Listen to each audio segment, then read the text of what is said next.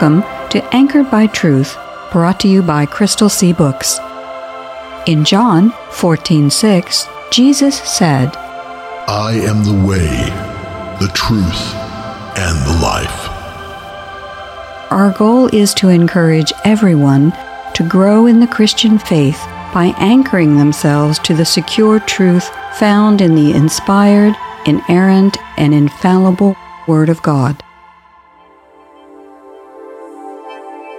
After Jesus was born in Bethlehem in Judea during the time of King Herod, Magi from the east came to Jerusalem and asked, Where is the one who has been born King of the Jews? We saw his star when it rose and have come to worship him. The Gospel of Matthew, chapter 2, verses 1 and 2, New International Version. Hello, I'm Victoria Kay. Welcome to Anchored by Truth, brought to you by Crystal Sea Books. I'm here today with RD Fierro, author and founder of Crystal Sea Books, and part-time event librarian. He straightens up the books on the bookshelves when one falls over. Today on Anchored by Truth, we're going to begin finishing up our current series where we have focused on the life and historicity of Jesus. And we're going to hear the next to the last installment of our 7-part epic Christmas poem, The Golden Tree, the Frost Lion. When we left off last time, a group of small koala bears that live in a valley in the Arctic North was trying to save the life of a bear who had gotten lost. This bear had journeyed to the Arctic, not knowing that a group of koalas already lived in the far north, near a golden tree that had saved a group of their ancestors. To find the lost southern bear, the village bears had enlisted the aid of an ice eagle. Unfortunately, by the time the village bears found the lost bear, the southern bear had died. So it doesn't look like it's going to be a happy Christmas for the Golden Tree villagers, does it, RD? No, it does not. As our last installment of The Golden Tree, the Frost Lion ended, two of the villagers' teenage bears, named Koest and Kopaul, they had flown off on a sort of rescue mission with Gabriel, who is a great ice eagle. Koest and Kopaul and Gabriel had gone looking for the bear because earlier in the story, Koest and Kopaul had saved the life of Roleb, who was another bear from the south.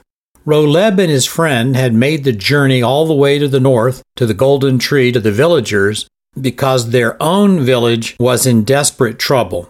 Roleb's fellow villagers in the south were in danger of losing their faith in their creator, who they thought of as the great white koala bear. Now, these southern bears knew that many generations ago, a group of bears had traveled north, but their legends had said that that ancestral group that had gone north had all died. The southern bears had no idea that the first group that traveled to the north, while they didn't find the great white koala bear, that they had found the golden tree.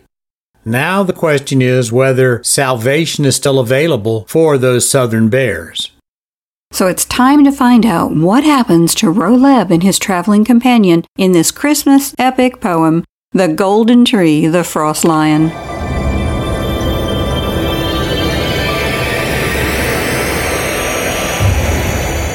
Koest and Kopaul grimly wrapped the bear in his snow-laden cape. Soon they and their burden were on the bird, whose flight to the north took shape. Eerily, Gabriel now shone and glowed. He had become a flying star. So brilliant his form, the whole town turned out when he landed from the town not far. Koest and Kopaul sadly told the other bears their mission had been too late. A great lament enveloped the assembled. All the town grieved the sad fate.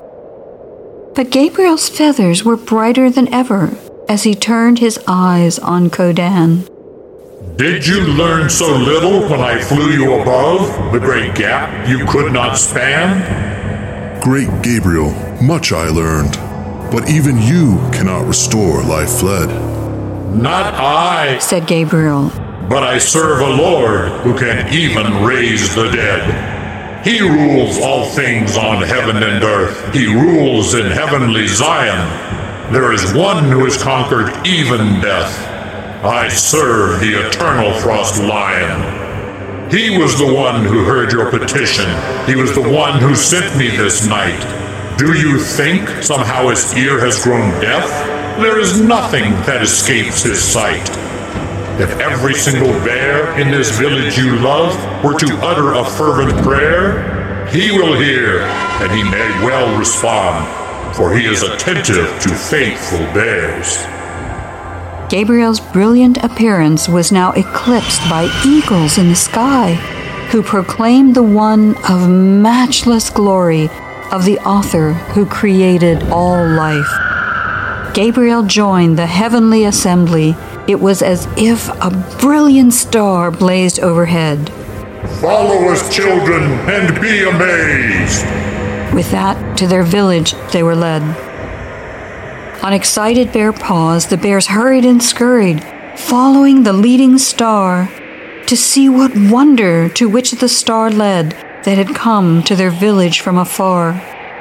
The first bears abruptly came to a halt, as in their village square they spied a sight no bear had ever seen. There were no words to express their surprise. The bear sat sitting right next to their tree, a lion clothed in glorious splendor, a figure regal, white as pure frost, majesty that speechless them rendered. No bear could imagine this power they saw. They were compelled to display reverence, for beyond strong, he was just and good. They sensed before them deliverance. When the demons had marched into their fair town in dark December long ago, the bears stood against the wicked plan, for against evil real courage will show. But in this holy, majestic presence, no bear could talk or speak. All they could do was fall to their knees, for true holiness makes all bears weak. I am the Lion of Judah. I made the sea and sky. I created the great ice eagles and gave them power to soar on high. I alone am eternally sovereign. Nothing can disrupt my plans. I am Alpha and Omega. I am the great I am. I heard your prayers and am greatly pleased of the love you bears have shown. I am come in response to your prayers.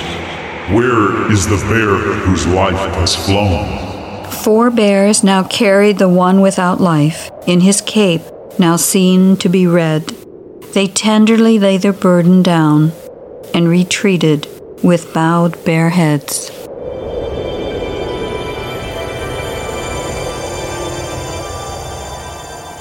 Wow! So now the village bears have met the great frost lion, the one who actually created the bears and the ice eagles. But Roleb's friend is still dead, and we still don't know what Roleb's fate is going to be. Is it just too late for the frost lion to do anything to help Roleb and his friend? Seems like there's still a lot of unanswered questions. Well, hopefully we'll get the answers to all those questions next week, since next week is part 7, and there's only 7 parts to this portion of the Golden Tree saga. But part of what listeners should be listening for, especially next week, is why did the frost lion choose to appear at this time in the village bear's history? Why did the frost lion show up after they had lived there for many generations and had never appeared to them before? That's going to be one of the key questions.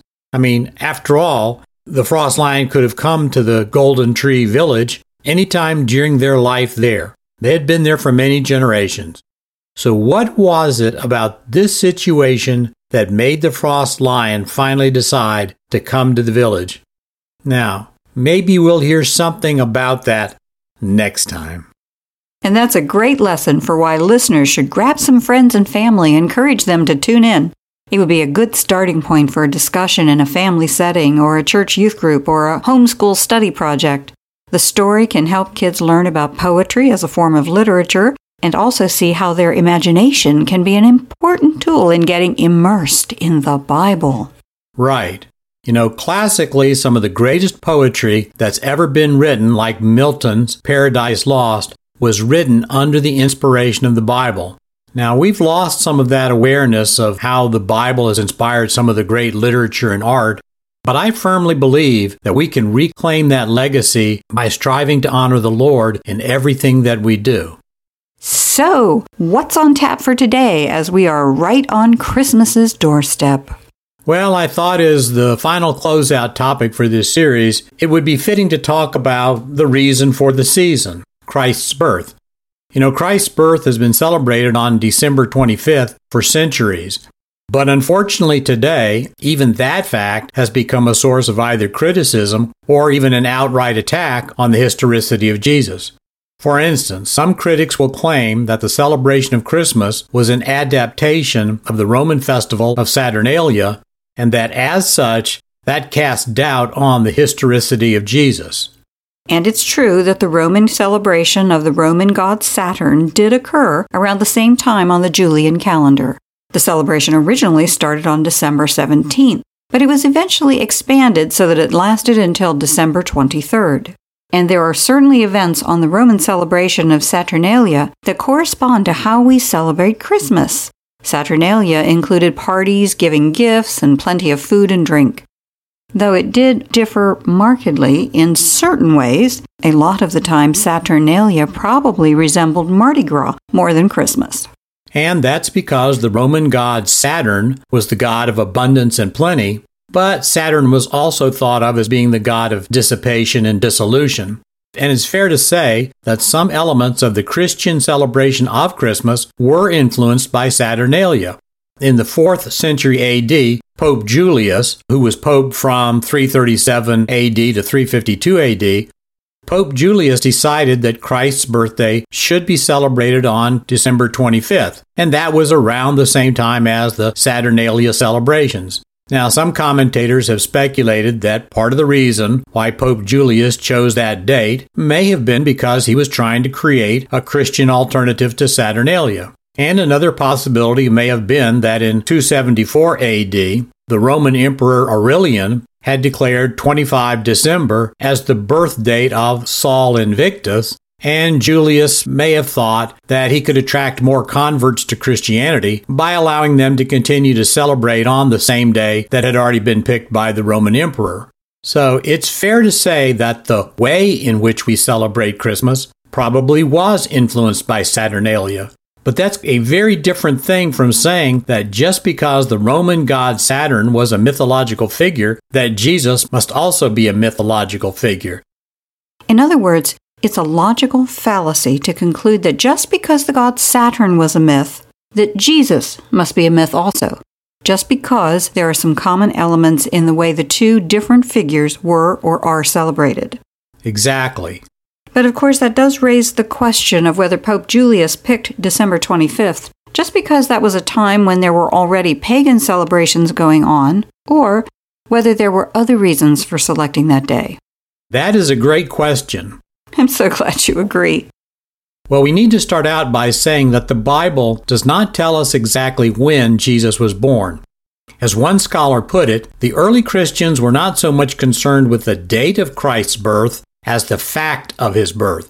And for those people who would like to take an in-depth look at the subject of when Jesus was born, there's a great book called The Chronological Aspects of the Life of Christ by Dr. Harold W. Hoehner. And much of what we're going to talk about in today's show comes from that book. So the first question we need to address is not the day Jesus was born, but the year. I think most people generally think that Jesus was born in 1 AD. Doesn't AD stand for Anno Domini, meaning the year of the Lord? Yes, it does. And that was the original attempt when a Scythian monk named Dionysius originally prepared a calendar for use by the Western Church at the direction of Pope John I in 525 AD. Before Pope John I directed Dionysius to prepare the new calendar system, the Alexandrian system of dating was being used. But the Alexandrian calendar used the reign of Diocletian, who was a persecutor of the early church. Well, Dionysius did not want the reference date for the church to be based on a persecutor of the church. So Dionysius used the Julian system, which had been established by Julius Caesar, for the organization of the year. And so in this system that Dionysius set up, it ran from January 1st to December 31st, the way the Julian calendar did. And in the calendar that Dionysius set up, the year 1 AD was set on January 1st of 754 AUC. Now, AUC means Anno Urbis Condite, which meant essentially 754 years after the founding of the city of Rome. So at the time this calendar was being prepared, Jesus was thought to have been born on December 25th of the prior year. Now remember that there is no 0 year in our calendar system. The calendar doesn't go through a 0 year. It goes straight from 1 BC, before Christ, to 1 AD. But recent scholarship has determined that Dionysius did not get the translation between the AUC system and the system based on Christ's birth year right. Dionysius made an error when he made his calculations. Now, as our scripture today from Matthew noted, King Herod was still alive when Jesus was born.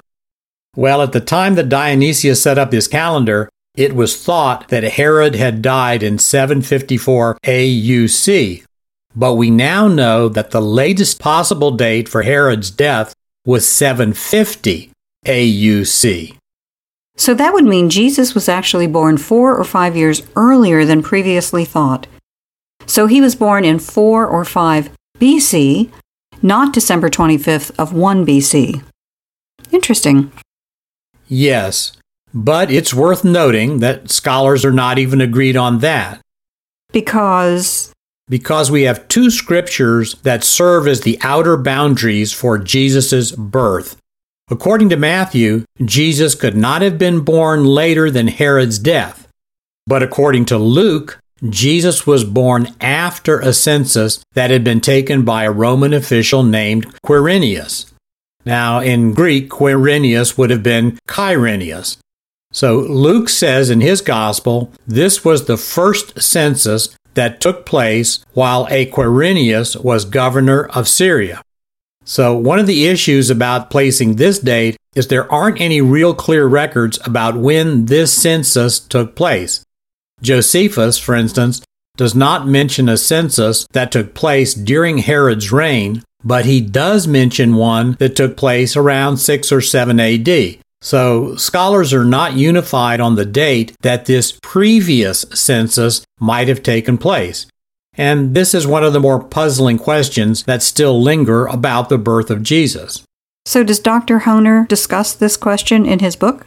He does, actually. Dr. Hohner does a great job of discussing this particular question. And there's actually a wealth of material available for discussion about many of the sources on this first census of Quirinius. Here's a few things that we know for certain. The Romans were well known to take censuses throughout their empire to establish what we would call the basis for taxation. And it was common in the Roman Empire for them to take them about every 14 years. So we know that there could have been a later census around 6 or 7 AD, but that certainly does not preclude an earlier census that might have been about 14 years earlier. Second, the text from Luke that says that Quirinius was the governor of Syria does not actually use the normal word legatus that is translated as governor. It uses a more generalized term for being an official in charge or leading something. Well, a third thing that we know for sure is that Quirinius, who was again a senior Roman official, was in the Middle East from 12 BC to 2 BC, in addition to his later service potentially as the governor of Syria. Quirinius was in the Middle East because he was suppressing rebellions that were taking place in what would be called modern-day Turkey. Apparently, Quirinius was well known as a very successful military leader. So it makes sense that he was given charge of an important task of taking a census, even if it was done as an extra duty. Also, it would make sense that Augustus would want a census taken in that part of the empire because Herod had fallen out of favor with Augustus around 7 or 8 BC, and by then it was known that his health was failing and that his sons were quarreling over who would succeed him. Herod changed his will 3 times in the year before his death, each time naming a different son. Augustus knew about the changes and the quarrels because Herod had to get Augustus's permission before making the changes. Or executing one of his sons, which Herod also did, again with Augustus's knowledge and consent. So that helps show that Herod was the kind of king who would order the murder of all boys 2 years old and under in and around Bethlehem to get rid of a child the Magi had described as the king of the Jews. So it looks very much like Quirinius might have been in charge of a census sometime in the latter part of Herod's reign around 5 BC. Herod died in 4 BC. But what about the specific day? Did Pope Julius just pick that day because it roughly corresponded with Saturnalia?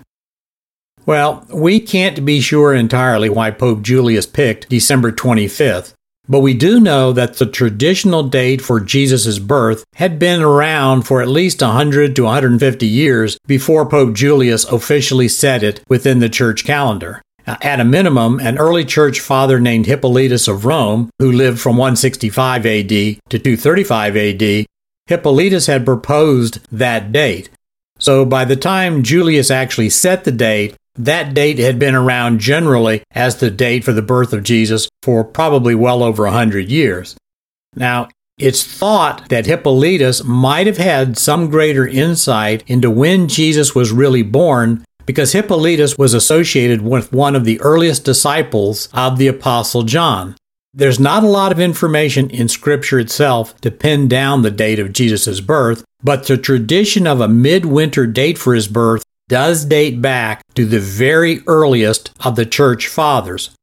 Also, it's fair to note that while December 25th is the traditional date of celebration in the Western Church, in the Eastern Church, they've traditionally used January 6th as the birthday and the arrival of the Magi. But some people object to the December date because a part of Luke that we didn't listen to today says that the shepherds were keeping watch on their flocks, which were out in the fields at night. It is generally known that the shepherds brought their sheep into enclosures from about November through March. So the thinking is that if the sheep were out in the field, it couldn't have been December. Well, and that's a reasonable observation, but it's not conclusive. First, it might have been a very mild winter, so there would have been far less reason to keep the sheep enclosed. The sheep would do better if they could be outdoors. Second, the sheep were apparently in and around Bethlehem as opposed to being out in their spring and summer feeding grounds, which would have been out in the wilderness. So, this makes it far more likely, since the shepherds were in and around Bethlehem, that the birth was during the winter. The shepherds had to be close enough to Bethlehem to get to the family, and the family were staying in Bethlehem, so the shepherds could not have been that far away from Bethlehem when they were with the sheep. If they'd been in the wilderness, they would have been far too far away from Bethlehem to get there quickly. Third, there are Jewish texts that say that the sheep that were going to be used for the Passover celebration were supposed to be out in the field for at least 30 days before the beginning of the celebration. Well, in that particular year, Passover could have been as early as February, so this would reinforce a midwinter date as being reasonable for Jesus' birth, and it would have been something like late December or early January. So Passover in that particular year could have been as early as February, so again, 30 days before early February, that would reinforce a midwinter date, and that midwinter date could have been as early as late December or early January. So again, there's a lot of information that when you take it in its entirety and when you put it together, reinforces the fact that Jesus very likely was born in the midwinter of the year that was around 4 BC. Again, I would recommend that readers get their own copy of Dr. Honer's book, The Chronological Aspects of the Life of Christ, and they can read a very thorough discussion about this subject. The really important point to note for today is that while there are some links between the time that we celebrate Christmas to Saturnalia, and that there are links between the way that we celebrate Christmas with Saturnalia, that in no way means that we borrow Jesus' birth from some pagan tradition. The historical records are very clear, as we've been covering in this series, that Jesus lived and died. That's reinforced not only by the Bible, but by extra-biblical sources. And so the mere fact that there are superficial correspondences between some aspects of certain celebrations, that does not affect in the slightest the actual historicity of Jesus or the validity of the Bible accounts about Jesus. The bottom line is that, again, when you look at the details of history and the gospel accounts, it dispels completely the notion that even if there are superficial resemblances between the Christian celebration of Christmas and some pagan winter festivals, that somehow diminishes the historicity of Jesus as a person, or his birth in Bethlehem on a night over 2,000 years ago. Sounds like a great time for a prayer. Today, since we're so close to Christmas, let's listen to a prayer about that special day. A prayer for Christmas Day. Wonderful Father, you are the Most High King who lives and reigns in unimaginable majesty and splendor. You superintend all creation, and your commands cannot be altered. You see the end from the beginning and are the only sure guide for your children. Lord, today we celebrate the birth of the Christ child. Though he was born in the most humble of earthly circumstances, angelic heralds, the messengers of true sovereignty, announced his birth, thereby signifying his royal heritage and that this child would be King of Kings and Lord of Lords. By your command, Christ was called by many names and titles. Gabriel told Mary and Joseph the child would be called Jesus, which means Jehovah is salvation. Through the prophet Isaiah, you proclaimed the child would be called Emmanuel, meaning God is with us. The child would become the Christ, which means the Anointed One. The baby would also be called the Son of David, because he would inherit the throne you had granted to the greatest King of Israel. When grown, the child would call himself the Son of Man, hearkening back to Daniel's vision of the one who came on clouds of glory to rule and reign. By these names and others, all who looked upon the child and the man, all who know him today, understand that this child is nothing less than the divine Son of the living God. In a way we cannot fathom, Christ Jesus is both fully God and fully man, and because he is fully able to save all those who put their trust in him. Christ is God. The value of his sacrifice was therefore infinite. Christ is man. He can therefore represent all people who look to him to redeem them from the desperate plight of sin. Though at his birth the shepherds saw him in a manger, the truth was that at that moment the hosts of heaven still recognized their King. We glorify you, O Lord, for the manifest goodness that you gave to us. We fall down in worship and praise for so great a salvation, and we pray that his name and yours will be honored in our hearts and in hearts all over the world. We pray that you would help us to proclaim this glorious news, not only today, but every day. We pray that you would open hearts to receive the good news. Because Jesus is our Lord and Savior, we have the confidence to come before your throne and to pray in his grace-filled name. Amen.